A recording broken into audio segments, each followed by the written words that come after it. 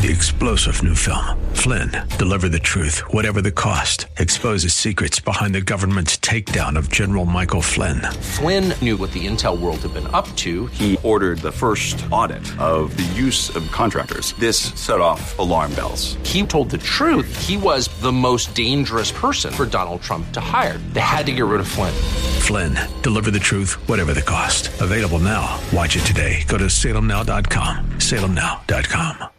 WLCC Brandon. Faith Talk Tampa. Online at letstalkfaith.com. Or listen on TuneIn and Odyssey. The following is sponsored by Verse Ministries and is pre-recorded. Do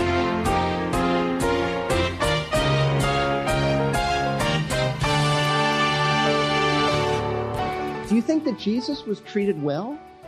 Do you go through the New Testament and see him retreating from people because they hurt his feelings? You don't see that. It is sin and it is self-centeredness to retreat and just be in a church without being active. It is foreign to the New Testament concept of a local church where people are to interact with one another. They are to love each other. They are to serve each other, not just people who treat them kindly. But that's the big picture. That's what Paul is talking about in Colossians 3. And we need to face this. We are not to be isolationists.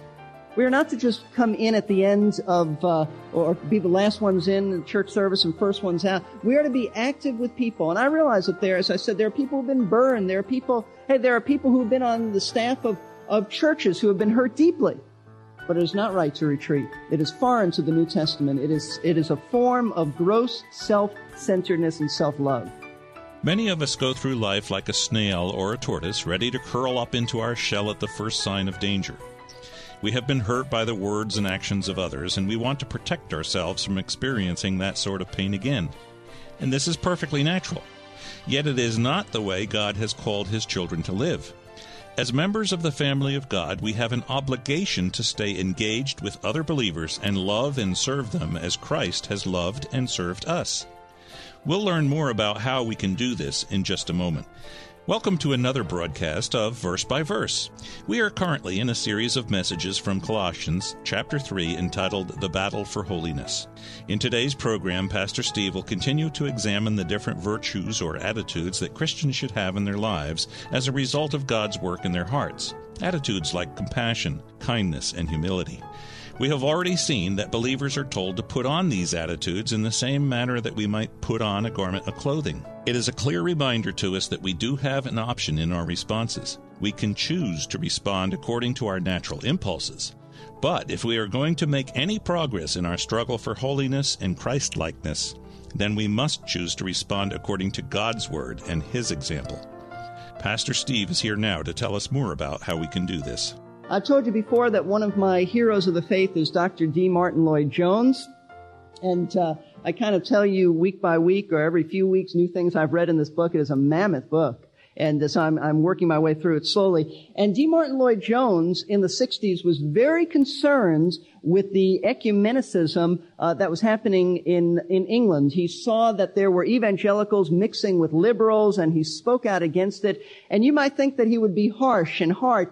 And yet, when one who disagreed with him, and I think was rather liberal, came to hear him preach and met him after, he was very surprised that personally, in a private manner, D. Martin Lloyd-Jones very warm to him and received him. And I was just so impressed with that.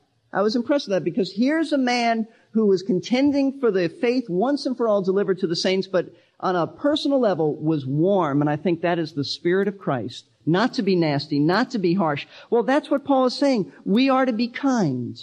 Are you kind? Or are you hard and harsh? There are some Christians who are overly critical. They think that they're standing for the faith when all they are doing is venting anger in the guise of spirituality. It is not spiritual to be harsh and nasty and hard. We are to be kind. Third piece of spiritual clothing that we are to put on is humility. I think this term is grossly misunderstood. In fact, the ancient Greek world despised humility. You know that? They despised it. They didn't think it was a virtue. And the reason they despised it is because they admired pride and domination. But in Jesus Christ, this was elevated to a virtue. This is one of the highest virtues, humility. Literally, the word, and this is why it's so misunderstood, the word means lowliness of mind, or to think lowly of yourself. And so some people come to this and say, I've got to act like a worm. I've got to think poorly of myself. No, to think lowly of yourself is not the same thing as thinking poorly of yourself. The thought is to have a proper estimate of yourself, to have a healthy view of yourself, to not think of yourself as better than you are, to not exalt yourself. Paul speaks about that in Romans chapter 12, verse 3, not to think of ourselves as greater than we are, to not exalt ourselves, to see ourselves in light of how God sees us, that in His sight we are simply lowly creatures who He happens to love. Not to think of ourselves as better than others. It is having a servant's heart. It is taking the place beneath others to minister to them. And that's the thought. To take the place beneath others to minister, to be a servant. Philippians chapter 2 explains what humility is all about. Verses 3 through 8. Do nothing from selfishness or empty conceit, but with humility of mind, let each of you regard one another as more important than himself. Do not merely look out for your own personal interest, but also for the interests of others. And then he speaks of having this mind or attitude in yourselves, which was also in Christ Jesus, who humbled himself, though being God, took on the form of a man, became a man, the God-man, and humbled himself. That's humility. That's humility, to take the place of being a servant. It's really the cure to self-love. The reason we're not humble is because we think too much of ourselves. We think too much of ourselves, and it is epidemic, this attitude of self-esteem. I had the opportunity to talk to someone recently, or some time back, I should say, not that recent. And she said to me, my problem is I just don't love myself enough. And I said, honey, your problem is you love yourself too much. You're always thinking about yourself. And she was absolutely shocked. Absolutely shocked. Scripture says we ought to be humble, and part of humility is having a proper understanding of ourselves, who we are in relation to God, and what we are to be in relation to one another. We are to esteem others as more important than ourselves in serving them. A fourth piece of clothing that we are to put on is gentleness. Now, the King James translates this word as meekness, and that often gives the impression of weakness. In fact, it sounds like that, meekness, weakness. And so people think, well, if you're gentle or meek, you got to be wimpy and spineless. That's not what this word means at all. In fact, that's how the world interprets it. There was a humorist, John Upton Dixon, who said he was writing a book about people like this called Cower Power. And he said that he was founding a group for submissive, meek people called Doormats, which stood for Dependent Organization of Really Meek and Timid Souls, if there are no objections. And he said their motto was to be that the meek shall inherit the earth, if that's okay with everybody. You see, that's how the world looks at it. Like, excuse me for living. I'm sorry. That's what people think about gentleness. But that is not what the Bible means by gentleness. The word means strength under control. It just means you're under control. The concept is one of being submissive to God, even when you're being opposed by others. It's when in your flesh you'd like to retaliate, you're under control. You don't lose it. You don't lose your control because someone opposes you. And we know that this word means that because of how it's used in the New Testament. In 2 Timothy chapter 2, verse 24 and following, Paul says, "And the Lord's bondservant must not be quarrelsome, but be kind to all, able to teach, patient when wronged, with gentleness," and there's that word, correcting those who are in opposition. So you don't argue with people. You don't lose your cool. You don't blow your testimony.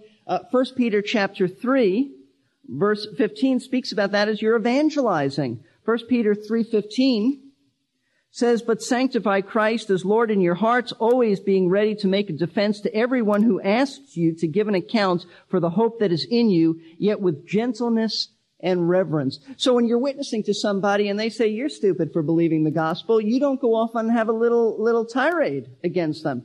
Paul says you tell them, or Peter says you tell them why you believe this, and you do it with a spirit of gentleness. You don't retaliate. Are you like this? I mean, do you have this virtue on?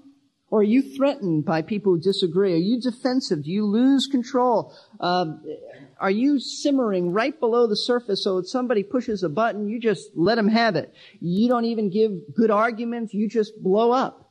You're frustrated. You're not cool under attack. That's all of the virtue. That's what Paul's talking about. A fifth article of clothing that we're to put on is patience. This means long-suffering, and you don't even need to explain much about this. It's long-suffering in the face of insult. It is the opposite of being short-tempered and vengeful and resentful. It's just wrong to lose your temper. It's wrong to have a hissy fit, to storm and explode. It's just wrong. Paul says that. Now, these are the virtues we're to put on. Why?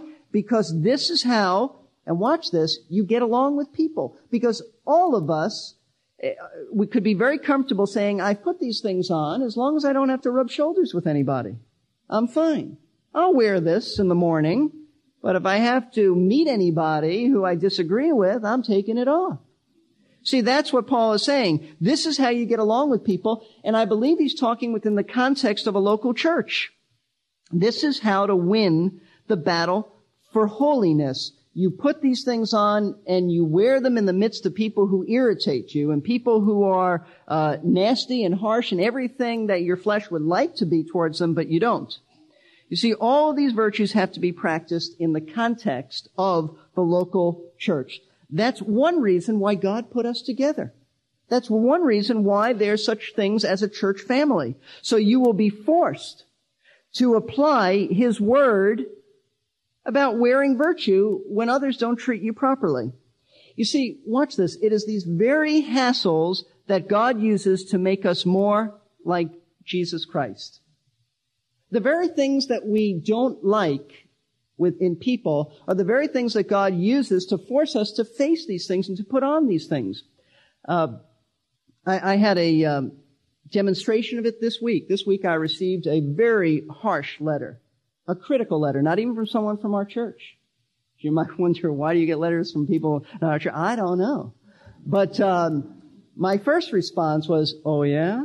I'm going to write this person back and give him a piece of my mind. But I can't afford to lose too much. So I didn't. I thought about it. I sought counsel from friends. And I thought this week as I was studying this is the very thing that I'm teaching about. This is the very thing that I have to practice in my own life. And so I went through this myself and put on a heart of compassion, put on kindness. And I think I wrote a kind letter. I think it was honest and forceful, but not nasty and not retaliatory. So I'm just saying that the things that God puts in our lives, He puts in our lives to force us to get along with one another with Christ-like virtue. But there are some Christians who have had bad experiences in church, and I understand that, because there are some bad people in church. Let's face it. We've all had bad experiences in church, but instead of responding with virtue, what often happens is they retreat. They either don't go to church anymore, or if they do, they just are so anonymous in church and so uninvolved that they might as well not be there. They come for the message, they hear the message, they may like the message, they may not, but they're not active. They're not active. And the reason being is that because they've been burned before, they don't want to get close to anybody. And you know what? That's just absolutely wrong. I have to tell you that that's sin. That is not the biblical way of dealing with it. God has allowed you to go through difficulties in order to force you to face the issue that no matter how you've been treated, your response needs to be Christ-like in virtue. Do you think that Jesus was treated well? Do you go through the New Testament and see Him retreating from people because they hurt His feelings? You don't see that. It is sin and it is self-centeredness to retreat and just be in a church without being active. And it is foreign to the New Testament concept of a local church where people are to interact with one another. They are to love each other. They are to serve each other, not just people who treat them kindly. But that's the big picture. That's what Paul is talking about in Colossians 3. And we need to face this. We are not to be isolationists. We are not to just come in at the end of, or be the last ones in the church service and first ones out. We are to be active with people. And I realize that as I said, there are people who've been burned. There are people who've been on the staff of of churches who have been hurt deeply. But it is not right to retreat. It is foreign to the New Testament. It is a form of gross self-centeredness and self-love. I'll never be hurt again, so I'll never let you get close to me. That's just wrong. That's just wrong. Love always takes the risks of being hurt. Always. What happens when we put on this, these virtues? Well, I see that my time is up again, and believe me, I have more. We'll pick this up next week. But what he's going to say is to bear with one another and forgive one another. And I don't want to stop. I need to stop here because I want to do justice to the text. But I want to close, and don't close your mind. I want to give you some specific ways that you can put these virtues into practice. You ought to take this down. Some specific ways you can put these virtues into application. Number one, visit people in the hospital. Yes, you can visit people in the hospital. Send cards of sympathy. Invite someone over who's lonely. Do you realize we have lonely people in this church? Lonely people, especially those who are single. You say, well, I don't know the single. Exactly. You get to know them. Invite them over. Reach out to them. We have people who are lonely. We have widows. We have widowers. We have singles in our church who are lonely. Number two, you can serve in a ministry that needs help, like the youth ministry. There are not many youth workers. You say, but in a church this size, I thought we had a lot of people. You thought wrong. We don't. No, we don't. We don't have many youth workers who will stick with it. There are other ministries, too, that you can be involved in. That brings up an important point. There are some of you who are not members of the church for the wrong reasons. I understand, and I can appreciate it if there's something that you disagree with doctrinally, and you say, look, in clear conscience, I can't sign the doctrinal statement. We wouldn't want you to violate your conscience. We can agree to disagree on those things. We want you to fellowship here. But some people, I'm convinced, don't become members because they don't want responsibility. They don't want to be accountable to one another.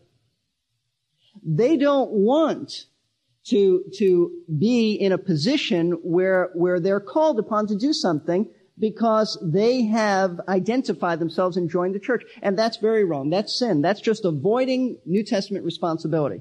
And there are some who believe, well, look, if I don't become a member, I really can live any way I want and they can't discipline me. I've got news for you. We will discipline you because the New Testament speaks of this just because you identify this church. But some of you need to become members. I think in our day and age, we have so stressed the personal relationship to Christ that we have neglected to say that a personal relationship with Christ also is involved and means you have a relationship with other believers who have a personal relationship with Christ. And I think the balance needs to be proclaimed. But some of you are not members for the wrong reasons. Another thing you can do, take time to ask how someone is doing without it being a socially acceptable thing, like, hey, how's it going? I mean, I've had people say that to me, and when I'm about to tell them what a bad day I've had, they're going. I spoke to somebody this week, and I said, I didn't realize you weren't feeling well. And this person said, of course you wouldn't. You never asked me. In fact, nobody asked me. And the tone was a little hard. They have a very valid point. How many of us do really ask one another how we are? That's why I usually say, and I know it's become a cliche, to greet one another at the beginning of service with sincerity or a warm greet, just because I don't want you to do it out of habit. I want you to do it because it's real. And when you ask someone, how are you, wait for them to tell you. It may be a bad day for them. But kindness. Another way, go out of your way to be warm to someone who doesn't talk to you. You know, every once in a while I hear this from somebody in the church. So-and-so doesn't talk to me. I see them in the hall, and I say hi, and they just walk right past me. Now, a lot of times, the other person's not even aware of it. But sometimes it could be that they aren't saying something to you. So the thing to do is not to boil inside and not to tell somebody else about it. Don't tell me about it or someone else. The biblical thing to do is go to them and say, excuse me, I wonder if there's something I've done to offend you. Well, why would you think that? Because you never seem to say hi to me. That's all it takes. And they may tell you, well, actually, you did something to offend me. And you ought to get it right there. Most of the time, I think they're going to say, I just had my head in the clouds. I was thinking about what I had to do. I didn't even realize it. That's the kind of thing to do. Go out of your way to be warm to someone who you don't think talks to you. Break down the barriers so that in the context of a local church, we're getting along with one another. And you'll see next week what it means to bear with one another, to forgive one another. So let's bring this together. We can conclude that all of us at times have had difficulties with other people. You would not be human if you didn't have difficulties with other people. Some of us have been very poorly treated, but no matter how you've been treated, you are responsible to put on heaven's wardrobe of Christ-like virtue. You cannot give the excuse, but so-and-so did this. No, Jesus never did that, and this is his wardrobe. You are to take off the sins of anger. You are to put on the virtue of compassion and kindness. Now, if you say, I can't do that, I'm not capable of that, then you probably don't know Jesus Christ. Because if you know Jesus Christ, you have a new nature, and the new nature gives you the capacity to obey everything in Colossians 3, in fact, everything in the Word of God. So you need to evaluate, is there fruit in my life? Am I incapable of loving and being compassionate and all these things? Am I incapable of doing that? If you are incapable of doing that, then you need to accept Christ. You need to recognize that you do not have a new nature. You have an old, wicked nature that only does old, wicked things. And so I call you to repentance, to turn from that, and I call you to turn to Jesus Christ. You can speak to someone about Christ after the service just by going through the door by the organ, or you can accept Christ even as I speak. You can accept Christ at any time. It is the work of God in your hearts. Whosoever shall call upon the name of the Lord shall be saved. If you do know Christ, then you need to put this into application. You need to put on this wardrobe, consciously doing these things. And if you are someone who's lonely, and if you are someone who's a widow or a widower or a divorced person, don't just wait for them to minister to you. You also have to minister to others yourself. So don't just be sitting back waiting and say, give it to him, Steve. I need someone to help me. No, you need to put this on yourself and help others as well. Compassion, kindness, humility, gentleness, and patience. This is a pretty intimidating list, isn't it? How can a person put on all of these spiritual virtues? Well, as Pastor Steve just pointed out, it cannot be done without the life of God inside of us. And even then, we need to rely upon the power of God's Spirit to work in us and through us. Still, there are some other things we can be doing that will help us to be more successful in putting on these essential Christ-like attitudes. Pastor Steve has already alluded to the first of these, and that is to simply start taking steps to put these virtues into practice. We all know that when we want to get better at something in life, we need to practice it. If we want to grow stronger or run faster and longer, then we need to exercise. And although the Christian life is not something that we can merely act out without being changed on the inside, it is still true that we need to exercise our spiritual nature. In 1 Timothy 4:7, Paul told Timothy to exercise or discipline himself toward godliness. So the first thing we need to do is just get off the couch, so to speak, and start doing some of the things that we know Christ wants us to do in developing these attitudes. As we do, we will begin to get better and better at doing them. In our upcoming studies, Pastor Steve will be examining a few more key points on how we can put things into practice in our lives, so you won't want to miss those programs. They may actually help change your life. As usual, here on Verse by Verse, we have been featuring the teaching of Steve Kreloff. Steve is the pastor of Lakeside Community Chapel in Clearwater, Florida, and his clear teaching has been a great help to believers over the years. We are glad to be able to bring these sermons to you through the Verse by Verse radio ministry. It is our sincere prayer that you are encouraged and challenged by God's Word as it is taught on this program. If you have any questions about today's program or about any of our previous broadcasts, please contact us so that we can help. You can call, write, or email us, whichever is most convenient for you. Our phone number is 727-239-0306. If you'd like to contact us through the mail, our address is Verse by Verse Ministries, P.O. Box 5884, Clearwater, Florida 33758. And our email address is info, info@versebyverseradio.org. We look forward to hearing from you. Finally, we'd like to mention that Verse by Verse depends upon the financial gifts of its listeners. If you have been blessed by the biblical studies heard daily on this program, please consider a financial gift to the ministry. Your partnership with us will help to keep this helpful teaching on the air.